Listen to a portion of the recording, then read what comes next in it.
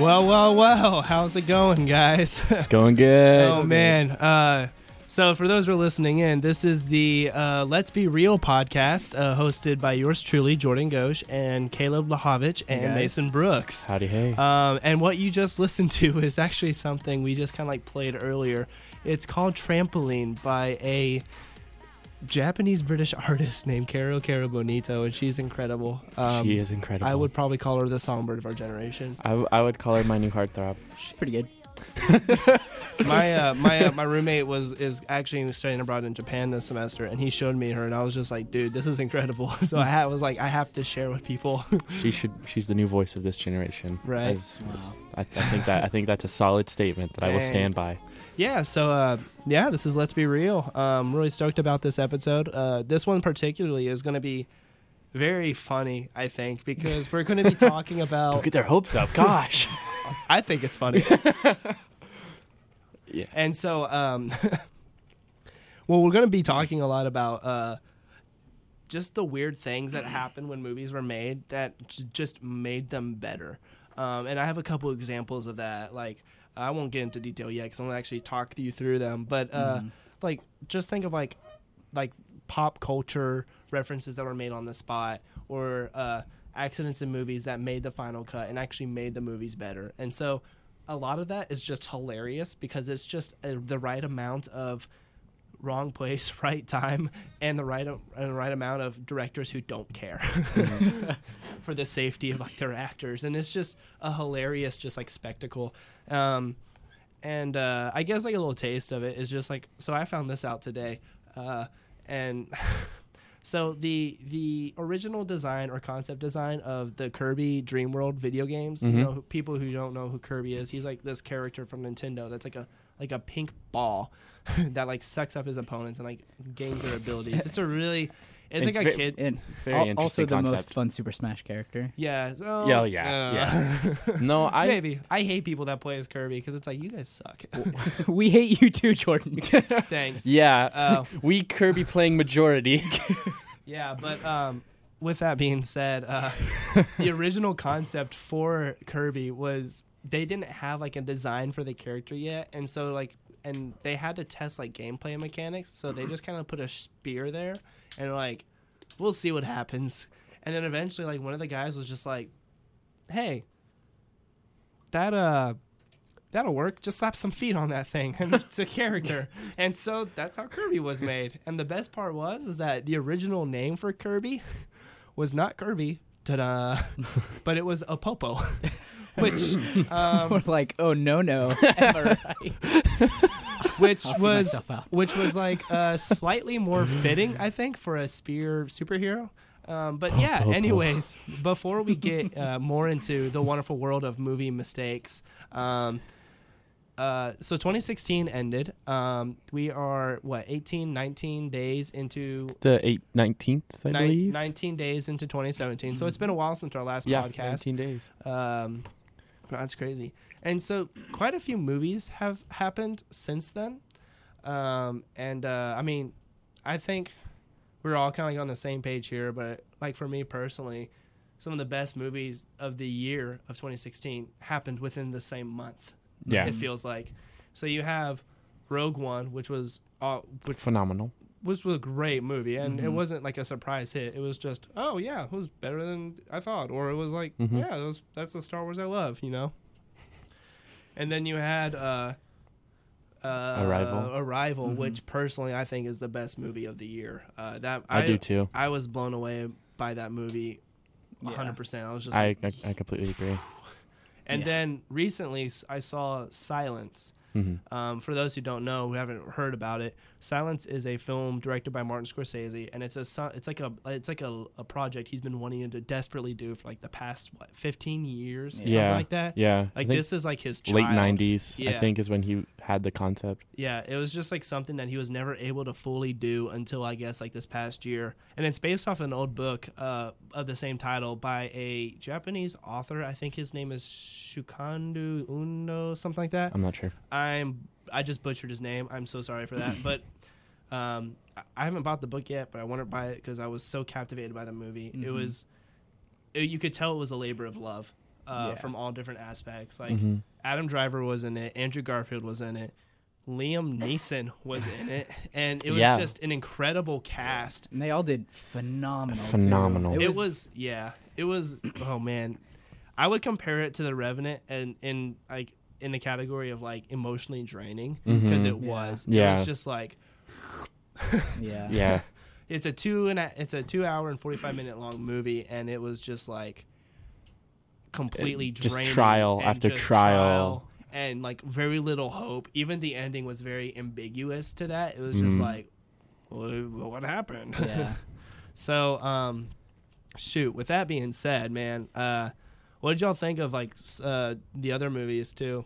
Oh, well, I remember I really hadn't seen much of Arrival before it came out, and I think I'd seen like the first trailer or something like that, Yeah. but I knew it was going to be a good sci-fi movie, and whenever it finally came out, I was like, well, I really want to go see this, so I told Caleb that we should go check it out.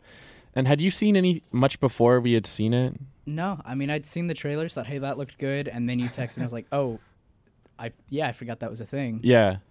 And then we just kind of went and saw it, and I was was blown so away good. Yeah, because I had no expectations going into it, and it ended up being like the best movie of the year. Yeah, It was There were multiple moments, especially with like the soundtrack and Oh, some yeah. of the visuals. the we sound just like, design. yeah, we just looked at each other, just jaws down, Just- like, wow, that was good. Yeah, we just had there was like a lot of moments of pure awe that we just like kind of looked at each other. It was a great original sci-fi. Mm-hmm. It's and the best part about it is it's not just like a sci-fi romp, running through. It's a very, very intelligent sci-fi, like side of sci-fi, which I personally hold very dear. We get it. You like 2001: A Space Odyssey, Hey, which I will be talking Space about. Child. Which I will be talking about today. So that's Oh. fun. Oh, there were mistakes in it. Wait. Uh-oh. It's a We'll get to flawless movie. We'll get It's to a it. flawless movie, Jordan. It is a flawless movie. It Thank you. almost wasn't. No, but I came in the same way. Like I only knew 3 things. It had aliens, it had Amy Adams, and it had Jeremy Renner. That was enough for me I didn't to even go and see it. I didn't even know it had Jeremy Renner. I think I saw it from like an advertisement. It was like the Star Wars-esque kind of poster where it was like the spaceship and then her face and his face Yeah. below Yeah. it. And I I was know what like, you're talking about. okay, I'll see that. Got And me. You know me, I love alien movies. I love sci-fi movies. So I was like, this actually looks really interesting. I mean, if nothing else, like it's at least a different sci-fi movie than Star Wars. So I'm like, Yeah. why not? Nothing against Star Wars. It's nice to have like a different sci-fi Yeah. movie And- out there. And it was very much different. Definitely required a second viewing for me. Amy Adams did amazing. Yeah. I felt like because I haven't really seen many serious roles with Amy Adams. Enchanted. Yeah, Enchanted. That was most of my experience with Amy Adams was And Enchanted. It's like everyone's like experience is like, oh, who's this chick? Oh, Enchanted. Yeah, okay. Enchanted. And then we saw I fell in love with Amy Adams in this movie. But That's she funny. did amazing in this movie. I Yeah. felt like we saw a great serious side to her and showing off her acting chops. Yeah, man, like that movie, gosh, like I just remember just like how the plot unfolded, and there was Yeah. like that one moment where it all hit for me, Mm. and I was like jaw dropped, dumbfounded, just completely just whoa. That was everybody. Whoa. That was everybody. Whoa, Yeah. man. It was very I definitely didn't see it coming either. I mean, I had a feeling that there was something Oh well, yeah. S going on that we weren't seeing, but the way that they combined like the way that they just did like the whole there's movies that either hit or miss the concept of time travel, and of course time travel is not really a real thing. I think I don't know, maybe someone's hiding something from us, but it's I hope. but you can never really like you can never really like explain how time travel would actually work. But I loved how they incorporated like the use of language, and it was a very like, if you looked at it, it was a very unique message too that was displayed, almost mimicking like a gospel-esque message, like which I found very unique in that. And I mean, it requires a lot of time to analyze and to look over the development of the characters, but it was just very like this figure is chosen, like they know that they're like going to face a hard life, but they choose to live through that life anyways. They're given this gift that can help benefit mankind. There's just a lot of similarities and a lot of like oppositions as well too. But also like just cinematically, it was very well directed. Sound design, I think we all agreed on. It was just the sound design was cleverly used to either draw suspicion or to create attention there. Yeah. And so it was. I thought it was the best movie of the year, and I would be I do very too. shocked if it if it doesn't win an Oscar. So I'd be very shocked. When are the Oscars again? I'm trying to remember. I think it's like March, Something like that. Yeah. something like that. We should know, right? We really should. We should know, but I honestly don't really care about the Oscars. Like I said, They're just such a. Fair. like I said, like a couple podcasts ago. I think that the Oscars should happen every 4 years, I think yeah. so we can actually rate movies that stand the test of time. Yeah. But yeah, Arrival was a very good movie, and I will be sure to own that when it comes out on video because I'm probably gonna watch it several times. And Same. I haven't seen it since that one showing, but whenever it's out on DVD or whatever. It's up there with Midnight Special. Midnight Special is another sci-fi thriller that I thoroughly enjoyed. That had the Michael Shannon in it. Yeah. Phenomenally directed and paced. Low budget, more low budget than Arrival, obviously. Definitely. But Definitely. but it was very, very well done for what they did. And had a really cool message to that as well. Yeah, I forgot about Midnight Special mhm. already. Yeah. Rogue One though, man. Like Woo! I What's the sci for, Caleb? Let us know. It was good. No, it was just really good. I really, really enjoyed it. Do you have? Sounds like you might have a gripe. No, not particularly. it could have been better. I'm just gonna say it. Whoa, Jordan, coming in Jordan hot. has said this a few times, and I'm very intrigued. So I loved Rogue One. I love the Star Wars universe. Don't get me wrong. Watching it made me go, you know what? I really like the direction they're doing with this, but they could do this better. I agree. I can't quite put my finger on it, but there were certain aspects that I was like, okay, are you doing this just to like please like the demographic? Are you doing this because it's a Disney owned thing now? Or are you doing this because you literally have no idea what to do?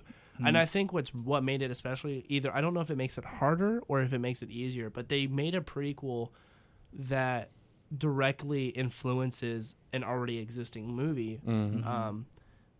You can't spoil A New Hope. I mean, you can't spoil Rogue One because if you did, that means that person that you spoiled there's for- aspects of it that you could spoil though. That's true. Sure. But it's like, what happens in the end? Well, they get the Death Star plans. I've had people literally gripe at me for, before it came out, I'm like, oh, it's gonna be so good, yeah. But I mean, I know it's gonna be sad when they die, and they're like, what spoilers? I'm like, well, no, that was spoiled like in the 70s. What do you? No, leave. Many Bothan spies died delivering this message to us. I knew you were gonna bring that up. Dang it! It's like, hello, Bothan spies died. Come on. Remember the Bothon spy. Always remember. They ruined my vision. No, Rogue One Go ahead. gives me hope for the rest of the. I don't know. I don't know. I just see that we can start looking at the Star Wars universe in a different light now. That doesn't have to be through the tied down. the tainted prequels. We're not tied down to the Skywalker lineage or anything like that, or like following all that. But we can start seeing the universe in different aspects, like from the Rebel spies and all that, and seeing it in different lights. I'm just hopeful for what we can see from the rest of the spinoffs. I couldn't tell the story I wanted to tell. That was my George Lucas. Is that George Lucas? That was George Lucas? Oh boy. I mean, at least we kind of got it. I will say there's so many cool moments though. Like looking back, there were so many times you're just like, cool. Like and then you cried. Yeah, there was. So I thought, what is her name? Gosh, Jin. No, like the actress's name. Something crazy. Maybe I'll find it real quick. It's at the tip of my tongue. When you find it, let me know. I just read something about her today. I know. Yeah, I read how like Tina Fey did something for her SNL skit, and I was like, oh, that's her name, and then I completely forgot. Anyways, I thought she was phenomenal. I was like, okay, you're great at this. Like, I can't tell if I liked her more than the girl who played as Rey or Daisy Ridley. That's who it was. Yeah. I couldn't tell if I liked either or, but they're both like playing different parts. That's you know? very true. And yeah. Forrest Whitaker too was surprising. Felicity Jones. That's who it it, is. yeah. So, okay, Felicity Jones. It was something weird like that. Yeah. Not weird, but it was something like Different, yeah. that. Forrest Whitaker too, which I kind of thought was like kind of pushed there. I felt I got that sense that brief too. introduction with him was like, oh, this is a thing. Wow, I want to see where this. Oh, too late. They destroyed this temple. Oh. I don't know. It's just they can't get over the Death Star. Some of the shots they used with okay. the Death Star, though, That's true. I will say Okay. I loved some of the shots So, they gave the Death Star. One thing I will say, it was terrifying. one thing that it does redeem about the Star Wars saga is that like that hole in the Death Star that caused it to get destroyed in the 1st place yeah. is intentional, and I think that just makes it better because there's a greater plot than just sheer luck. Luke Skywalker, a farm boy from Tatooine, made that shot. It was like, But he used the Force, so it wasn't luck. I am one of the Force is one with me. I'm one of the Force is with me. Oh, so good. Have you guys seen that? I wouldn't be a meme. I'm not gonna call it a meme. Have you seen that picture on the interwebs where it's the old one from Mulan with the cricket walking across? Oh my gosh. That's my favorite thing. Yeah, I've seen that. Oh, I did like how they introduced like there's more than just the Jedi and the Sith, and Yeah, they It did. was- Me yeah. too. it's the closest thing we have thus far to like how the political workings of the Empire work. And that's what I enjoy. And I would love to see more of that, Mhm. honestly. Like I think I said before in our last episode, where it was like I would love to see like a mobster movie involving Jabba the Hutt and his gang and Boba Fett on like a noir. Boomba, boomba, Now, ba. how would you guys feel? That was my Java. I know. Oomba bida. Okay, no. How would you guys feel? And hear me out. About a Are we revisiting the Force Ewokens? no. Okay. I will say though that was one of my biggest gripes with Rogue One. There is a real lack of Ewoks. There's a lack of Ewoks. But no. How would you guys feel about? And again, hear me out. A sitcom-esque Star Wars starring Ray Romano. That's something I've always thought was lacking from the Star Wars is Deborah. Just dad jokes. I've missed the dad relatable humor in Star Wars, and there's so much potential because it is a story about family. So, Is it? Is it really? Star Wars, we- a family story. Well, the Skywalker lineage, like Mason Father kills said, his wife. Wife gives birth to 2 twins. Ray Romano struggles with bad cooking from his wife. Oh man, Back at the water phone. I just don't think that like a comedy would do well in the Star Wars universe. Like there's just too No. much going on. No. It's just like they add it with the droids, but I find the droids kind of annoying Oh sometimes. yeah, the droids Definitely. are annoying. I will say this actually ties in well to what I'm gonna want to talk about is that so in the original like the early drafts of Star Wars, like the early ones, Like the when- original. like before George Lucas had his like peers go, you can't do that, that's terrible. Yeah, he had some. Yeah. Like the original design for Han Solo was supposed to be like a green-faced alien with big black eyes, So like Greedo. Dang it. Whoa. He That was would have been supposed to rough. look like Greedo. And it just makes me funny. Like, you watch those interviews, he's like, yeah, in my vision, Han me. Solo was always supposed to play the bad boy. Yep. Giant green alien, just like What's Greedo. George What's Lucas funny is I is- know that interview. I know what and it's pretty spot on. It's that interview on the VHS trilogy where he's like talking with the interviewer, and he's just like, they're just like, for like 30 minutes before the movie starts, they're just talking about how clever and genius George Lucas was. No, and he it's like, wasn't. Stop it!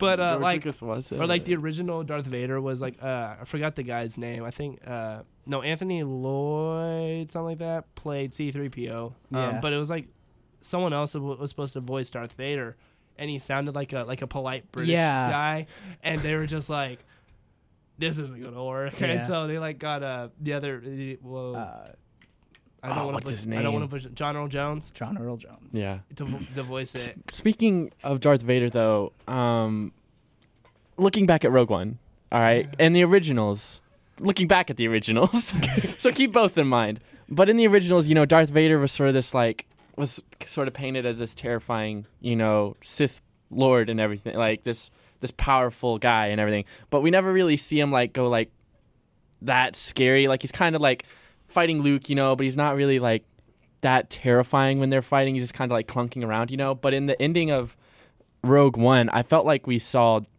the Darth Vader as like the Rebel Alliance saw Darth Vader as like this terrifying, unstoppable force. Well, that was the point. Was that like according to like the source material and everything, is that like Darth Vader was never seen by like anyone unless it was like a dire mission. Like he was like when he showed up on the scene, that's like when they knew that the Empire meant business. And it was like he was like saved for like the elite of the elites. And so like the Death Star plans are being stolen. He's like, crap, I gotta go get them back, Yeah. So you're right. Like when the rebels saw him, like that opening shot with the lightsaber, I was just like, I would pay so much just to go see that scene again because that is such a good scene. oh man, that was good. That's right. But what about real quick? My last comment on Rogue One, that one-liner. Talk about dad jokes. Careful not to choke on your ambitions, Director. Or something like that. Ray Romano. This is just proof it's a family story. Can we just say like how good Grand Moff Tarkin looked? Wow! Oh my goodness, it was pretty good. So I mean, with the recent news of Carrie Fisher's passing, which was very shocking to the world, to the Hollywood world, the movie making world, and a huge loss for everybody, honestly, and grieved about that. And our condolences to the Fisher family and them, and then her mom the day after as well. There was the wow, we got serious there. There was a petition that went online immediately, and it was like, hey, don't recreate Carrie Fisher for the rest of the Star Wars movies. Like, let her be done. Like, that's it. And they like Disney went on record and said, yeah, we're not going to do that. Yeah, and I was just like, wait, really? Yeah. I thought they came out saying they were. No. So here's the thing that a lot of people don't realize: she already filmed her scenes for Episode 8. That's it. That's done. Apparently, her character is supposed to go until Episode 9 as well. Episode 8, I don't think they're changing anything regarding her scenes. I believe that they're keeping everything in there that she's already filmed, because that was actually her. And it's like the last thing she was in kind of deal.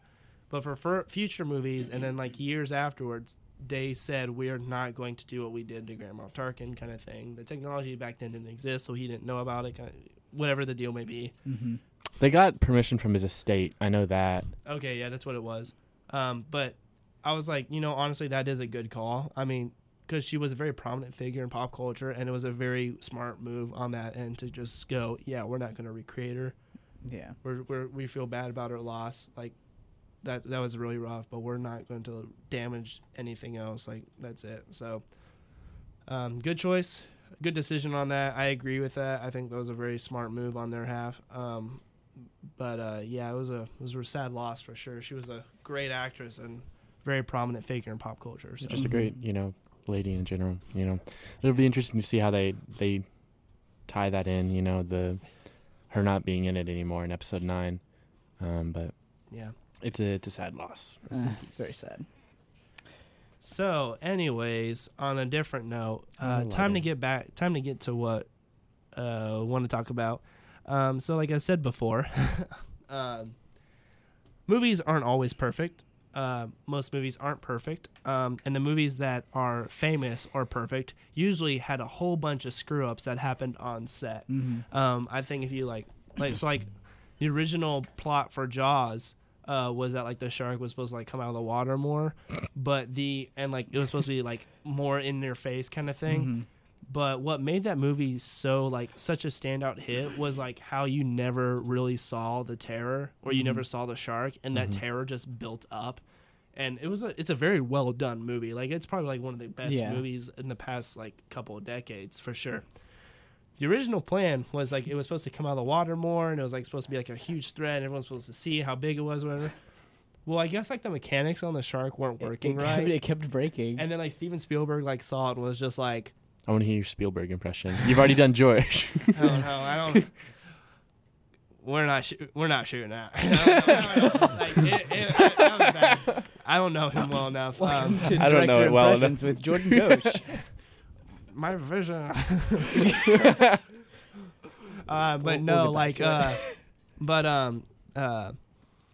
like the mechanics weren't working, and the shark just looked bad. Like there was nothing like scary about it. It just looked like a lousy prop. And Steven Spielberg was just like, well, we're not gonna show that. We're just gonna like show glimpses and shadows, and it worked. Like he did like a Hitchcock-esque kind of thing with a lot of his shots, and it made it into one of the scariest summer blockbusters ever.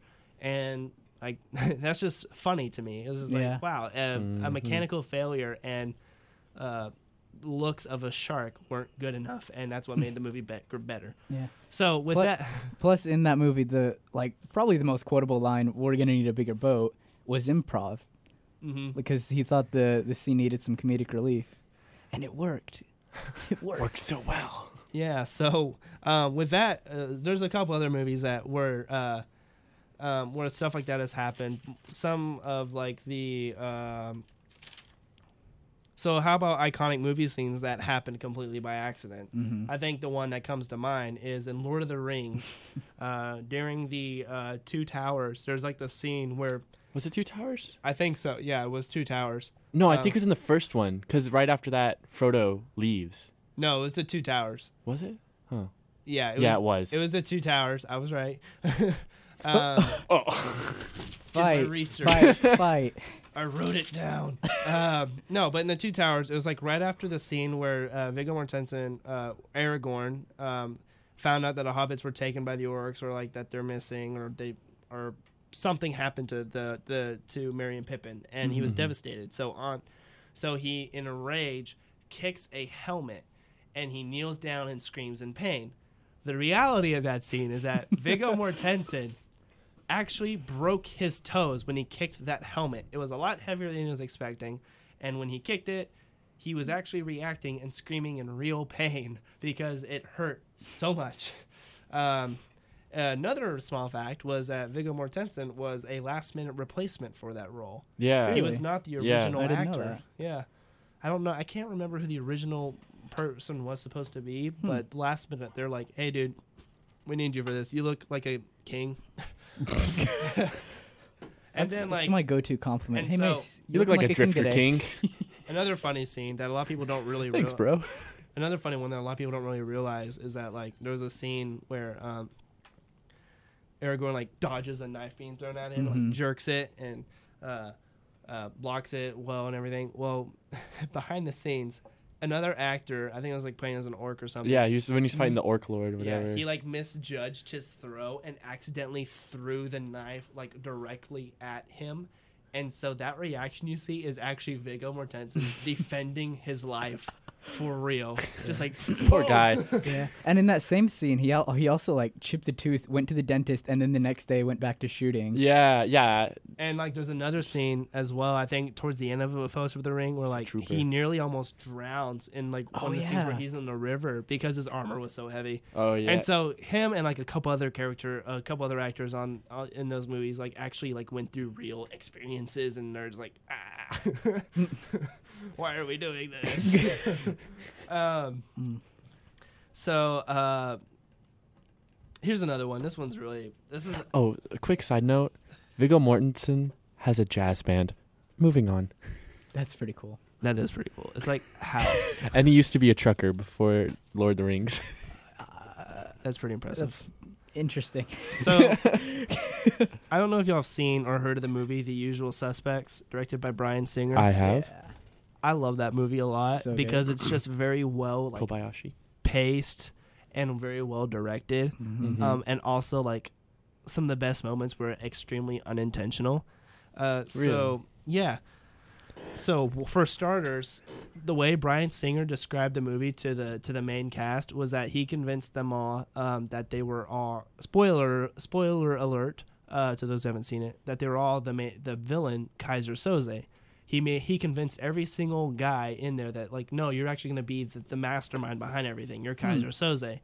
And some of them, like when they watched the movie after it was finished, flipped out when it wasn't them, kind of thing. So it just shows how kind of creative Bryan Singer can be when he's not being a jerk. Even the cop thought he was Kaiser Soze. Yeah, it's a very well done movie, honestly. I loved it a lot. But the funny part about that is the famous lineup scene when all 5 criminals are lined up to like say a line that from like another crime that happened. They're like, so the story is that another heist or crime happened, and there was like some guy who said a line, and they're trying to identify who that was by like listening to these guys repeat that line. So they called in these usual suspects, hence the name, that they think are like the prime suspects for the case. And you have like what are the names? I know Benicio del Toro was in it. It was Kevin Spacey. Obviously. What is his name? There's like the other guy too. But all like all 4 of them or all 5 of them were lined up, and the scene was supposed to be a serious scene. Like they're repeating this line, and they're supposed to like not have like a funny moment at all. It was Stephen Baldwin, Gabriel Byrne, Benicio del Toro, Kevin Pollak, and Kevin Spacey. I like Gabriel Byrne. Yeah, Gabriel Byrne did a great job in this movie. So they're all lined up in the scene. They're all supposed. So eventually, for those who haven't seen the movie, they all go and form a group, and they actually commit a crime together as like a super team kind of deal. What they were supposed to do was like be serious in this line, and they're like supposed to form a bond, and then they like commit the crime. That doesn't actually flow or make sense with the character development. Instead, what actually happened was that the entire time they were filming that lineup scene, Benicio del Toro kept farting constantly. His like, character's weird too. The entire time. So one, he didn't take anything in this movie seriously. He shows up. For those who don't know, Benicio del Toro is probably like more recognized now as the Collector from like Guardians of the Galaxy and the Marvel Universe. That's like his main role now. Yeah. But he shows up to this movie. He speaks in like a really weird, like kind of like How does it go? It's like European accent, like what you got? We got. It's like you don't even really understand what he's. What What are you talking about? This We is just go over right there. over Hey, what are you talking It's about? almost Seinfeld. Yeah. Jordan. Sorry, I was like, Ray Romano. Romano.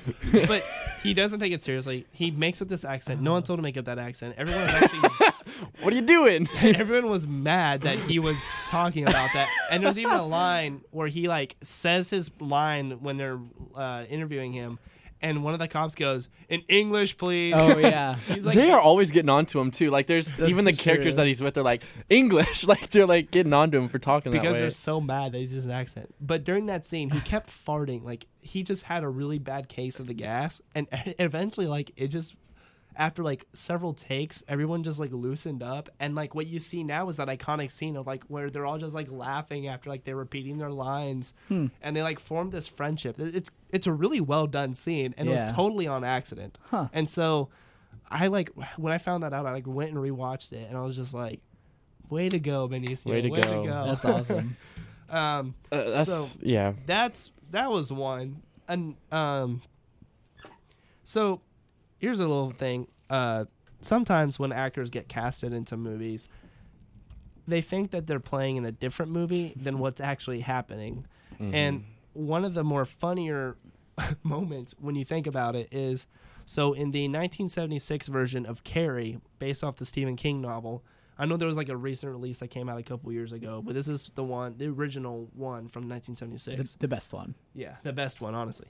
The mom, played by Piper Laurie, was very like over the top, like just very like all over the place as like the character in the movie, and it worked well for just like how eerie and up like on your toes the movie was. The reason for that was that Piper Laurie thought she was in a dark comedy.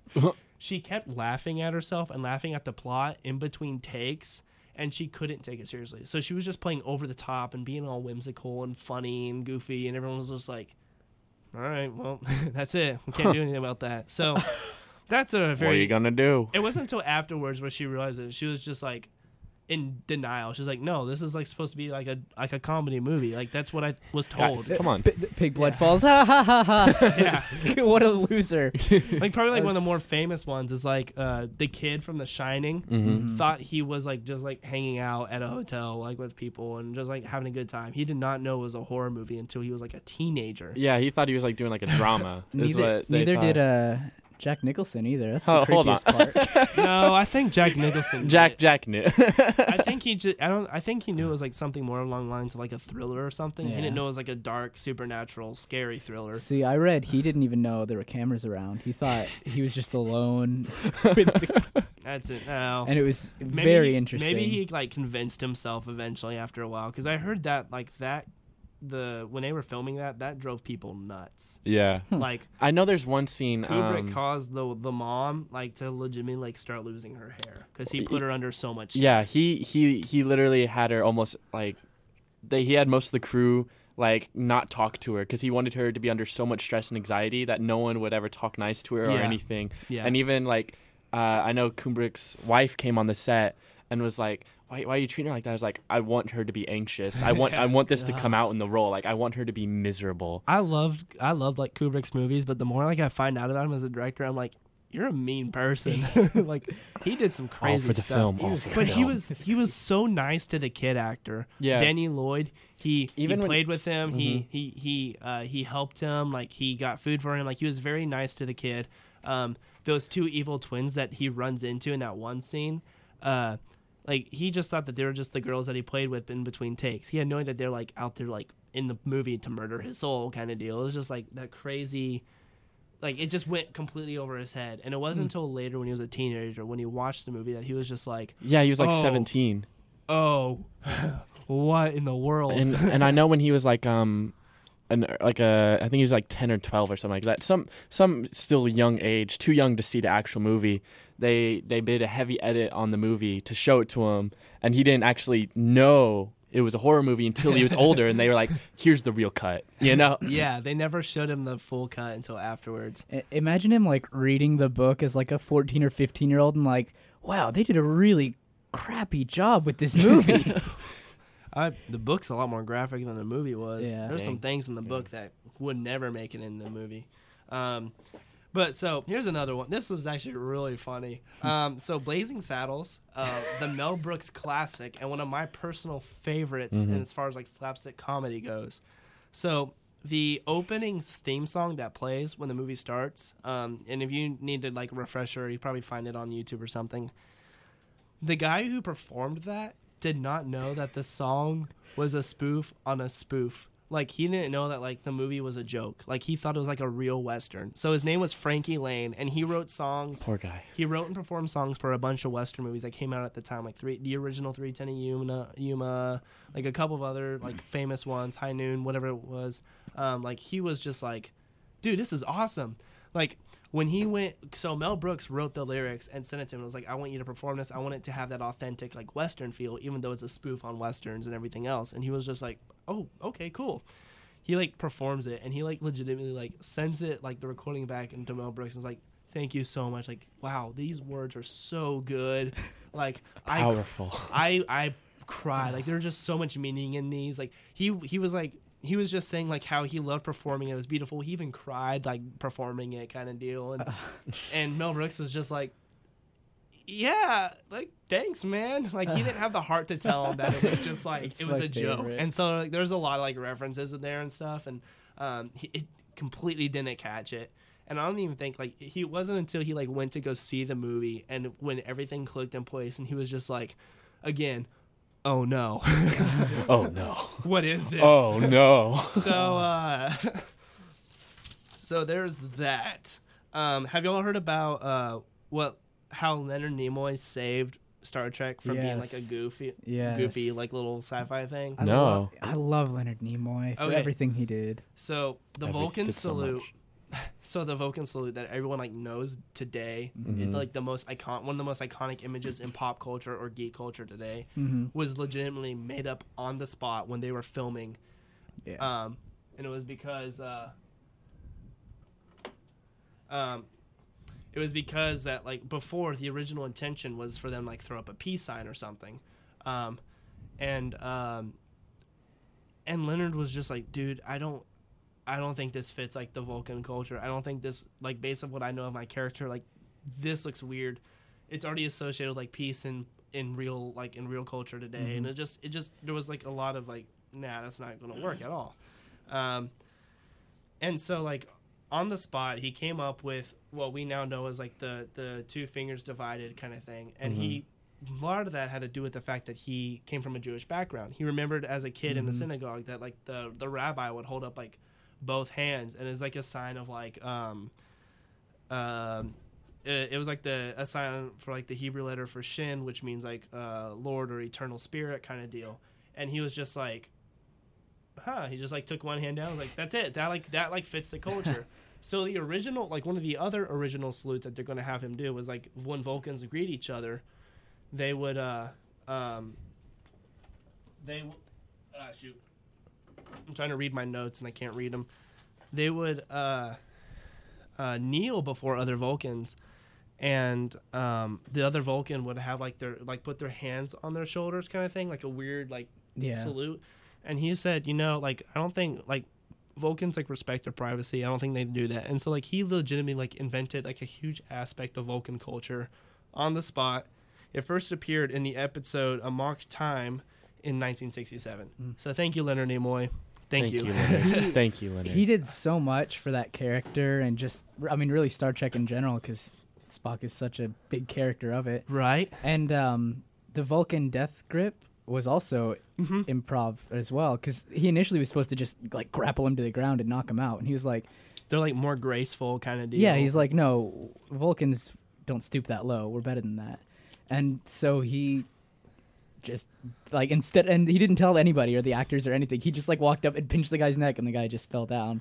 And he invented Vulcan culture. He really did. It's so good. He's even in Star Trek like the fourth or fifth one. I don't even think I saw the fifth one. I'm not gonna lie. What is it, like Journey Home or something like that? No, that's the fourth one. Star Trek, a good day to explore.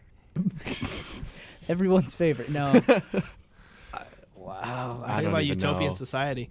All right. I feel ashamed. But there was one where they were meeting with like Romulans and having like a peaceful dinner, and one of the lines was something about like an old war that the Romulans had, and he straight up was like, no, actually started this time in Romulan history, they were doing this, and he like called out the writers on a ridiculously minute mistake, and it's just insane. Have you? I know you've heard of the theory, Caleb, but Jordan, have you heard of the theory about the Star Federation? What's the Star Federation, right? What are they called? The Starfleet. The Starfleet are fascist. Oh, dude, I know everything. Okay. He knows. I know. He knows. If you don't Dude, know, you should look it up. We should talk about that. We should talk about like the worst like fictional universes to live in, because that would be one. That would be like one of the top. Next time. Like just think about like the school itself. Like everyone does the like it doesn't like how does a Starfleet school like function? Like from what all you can tell is like there's like no exams, no tests, but everyone's stressed about the Kobayashi Maru, which is like the test. You know, like that like it's a pass or fail. Well, actually, it's just a fail. Like you can't win. That's the point of it. And then it just takes like this cool jock strolling in there on his motorcycle, and he just like blows it off, and everyone's just like, "You're the leader of the Federation." It's just like, Here, take this. It's a ship. You'll know what to do. Starfleet commander. It's just like a motorcycle. yeah. That would be I would actually hate to live in that universe, because everything's perfect. Like human evolution has fully evolved. Like there's Especially like, to what the point is of there like to the do? next generation. There's no currency. Explore. Everybody just what do you do? It's, you know, it's a little iffy. It's you a join the little iffy. Borg. okay. So Mason, You you're join gonna the like this one a lot. So 2001. 2001: A Space Odyssey. Here we go. Pretty much a flawless movie. Pretty much. More like is. So, did you know that the iconic soundtrack that we know and love was just a placeholder for the time being? Oh wow. Yeah. So according to this, Alex Norton, I believe, was the guy who originally wrote like a score for it. Like, and he was almost near completing it too. But he was still working on it. He was stressing out about it. He had to get it done because Kubrick, he wants things to be perfect. Classic Kubrick. The studio checked in with Kubrick and was like, "Hey, how's the movie coming? We're kind of worried here because we don't know what you're doing." And he, last minute, decided to just take the B-roll or the footage he had, make a preview, and last minute just decided to just put classical music in there as a placeholder, Yeah. and just so he could have something like the songs. He was like, here you go, here it is. And after a while, he was like, I like that. It worked. That works. And boy, did And it. and like it was good enough for the studio. They're like, cool, awesome, keep it up. And like I think even his wife was just like, hey, great job on that. You know, it was just very like, hey, good choice on the classical Hey, music. Kubrick. Hey, I like what you're doing, kid. I listened to a little bit of the original, like the original score. Really, I need to And- find that. Honestly, the classical music was a good call. It made Yeah. the movie more bearable to watch. Like the movie is great to watch, but there are those some scenes that they just drag out, and the Mhm. music really helps kind of keep that going. Yeah. So Keeps the blood flowing. it almost was a very different movie, and it would have completely set up a different vibe. It was the guy that did it. Alex Norton he was the same composer that did the music for another one of Kubrick's films. I think it was like Gladiators or something like that. But What it was was it? Spartacus? Did he do Spartacus? Spartacus. Did he do Spartacus? Did he? It was one of those. I don't know, but it could have been Spartacus. from the way it sounded. It would have been a completely different movie than what we have today. And are you familiar with the Pink Floyd at the end? Oh yeah. Oh, yeah. Yeah, I think most people are familiar with that. But I know I've rewatched the ending. Have you ever rewatched it with the actual Pink Floyd song? Oh, I found that clip on YouTube. Yeah. It's pretty good. But You can do that with like Wizard of Oz too. Like Yeah. it just syncs up perfectly. oh yeah, I forgot about. And the it's Wizard. really it's with weird. the same song, right? It's with the album. Like you Oh, can sing yeah, like, the whole Dark Side of the album. Moon. Yeah, it's kind of weird, honestly, but it's just one of those things that kind of just happens. Or is it? So I don't know if you. Romano, I am Spartacus. he did it. So I have a few more things. This thing is actually really interesting because I never thought about it this way. But now you have this role that kind of just develops in movies almost everywhere. Mostly, it's most noted in like action adventure movies. But honestly, you can thank Harrison Ford for that. So Harrison Ford is probably like most known for his like Han Solo role. Mm-hmm. The cool smuggler, doesn't give a crap about anything kind of deal, like the bad boy. He's in it for the money. Like the cool guy with everything. But also, he is also more known for his role, or equally as known for his role as Indiana Jones. I'd probably say he's known more for that than for Han Solo. Yeah. And he like plays like the smooth archaeologist with the really cool hat, loves digging for dirt, doesn't have a family, always talks to the really hot, attractive lady kind of deal. He's Like got a lasso. Got or a whip. I'm sorry. Not a A lasso. lasso? Not a lasso.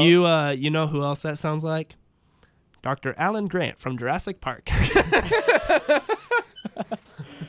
So apparently,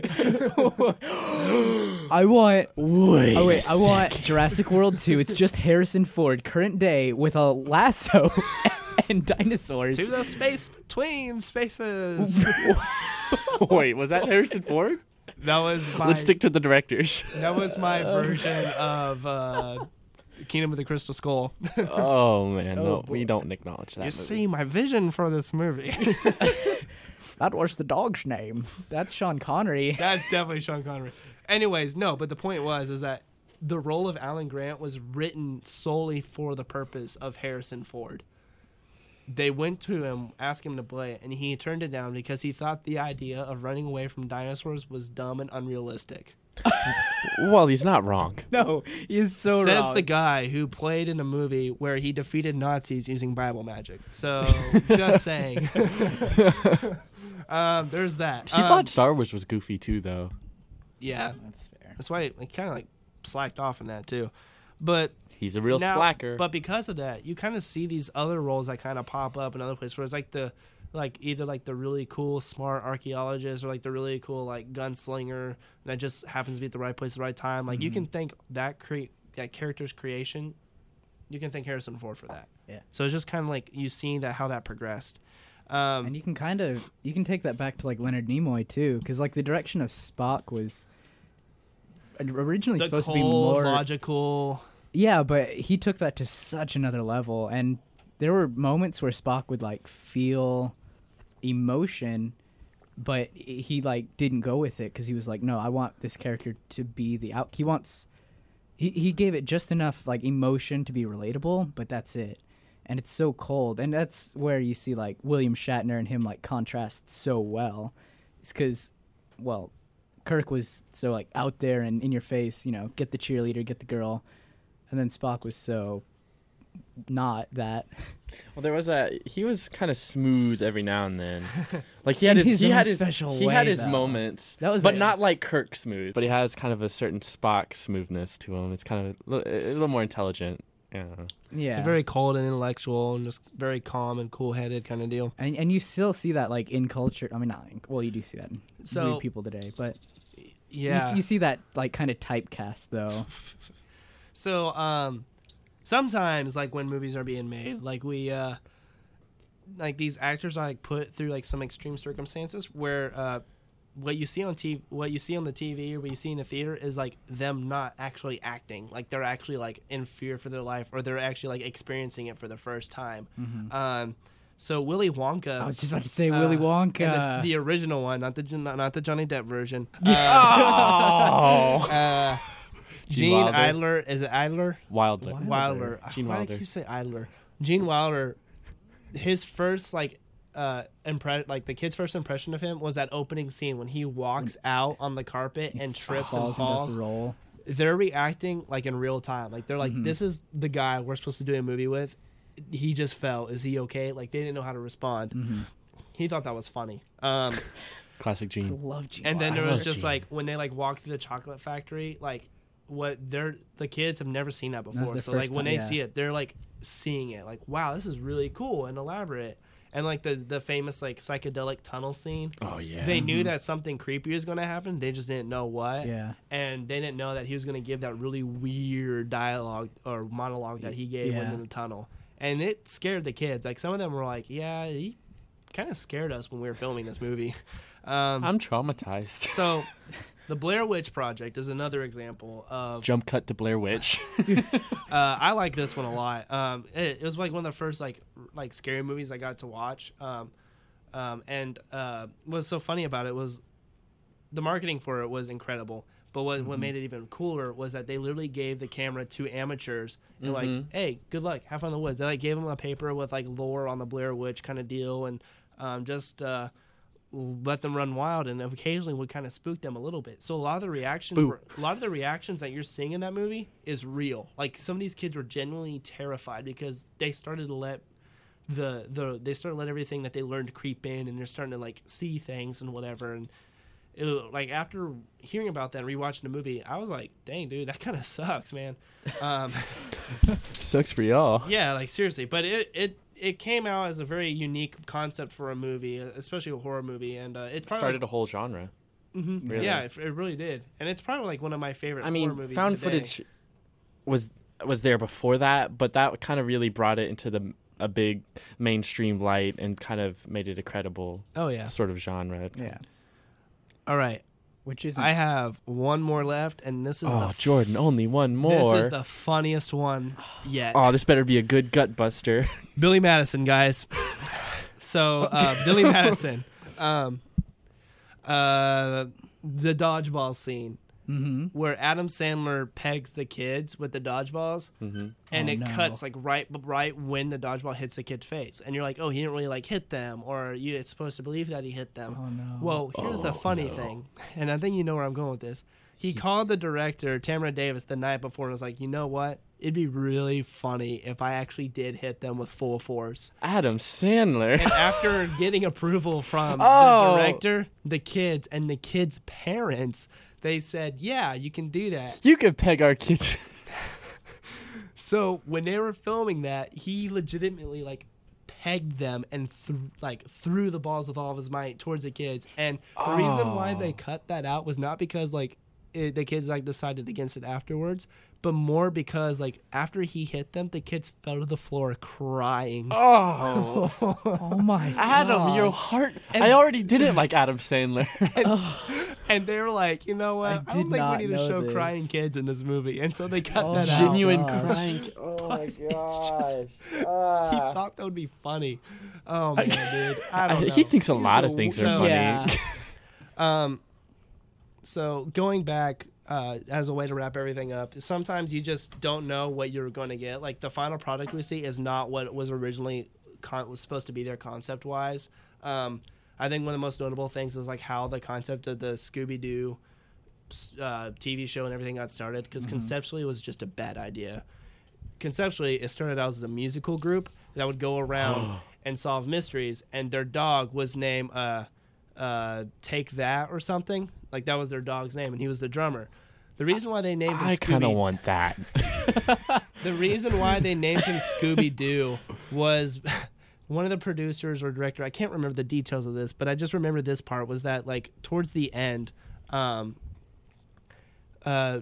of the producers was listening to for Frank Sinatra track. I think it was like Stranded in the Night or something like that. And at the end, he does like that scat at the end, and he was just like doobie doop doop or whatever. And the guy was just like, "Hey, those are words. That's a great name." And thus Scooby-Doo was born. And then they changed it from a musical group to a bunch of teenagers that solved mysteries. So conceptually, things are weird. And then when you get the final product, it's like, oh, that's much better. That's more polished. So, I mean, that's all I wrote down like for tonight. But Yeah. I just thought that Hollywood is just full of just funny, goofy mess ups between takes. And Well, and some of them, I'm sure you guys know, but in Django Unchained, when Leonardo DiCaprio's character Yeah. discovers, the real reason they're all there, and he breaks the glass, and Leonardo DiCaprio, the actor, legitimately cuts his hand and is he bleeding everywhere. Puts and his he bloody hands on one of the keeps actresses. going, and just pushes through it. And that obviously was not scripted for him to actually cut his hand, but which, by the way, how did he just Oscars? How does he not have more? But we've covered that before. But movie mistakes are crazy. yeah. Weird and wacky stuff. Weird and wacky So, stuff. this probably is going to be the shortest episode we've done, but we're actually a little pressed for time tonight. But I think it's a good returning episode from just a long break, and I'm excited to do more. Oh yeah. It has been really fun. Is there anything else you guys want to say? I just love 2001. Yeah, This has been fun. I hope you guys had fun listening. Yeah, we'll much see more to come. what other movies come out. So. Yeah. Yeah, this has been another episode of Let's Be Real with your hosts Jordan Ghosh, Caleb Lahovich, and Mason Brooks. We just want to also give a shout out to Dallas Baptist University for letting us use their recording studio to do all this, and a shout out to our sponsor Carter Willis, who has been behind this idea from the beginning.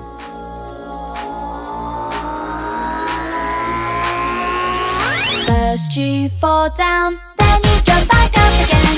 Find your rhythm, momentum.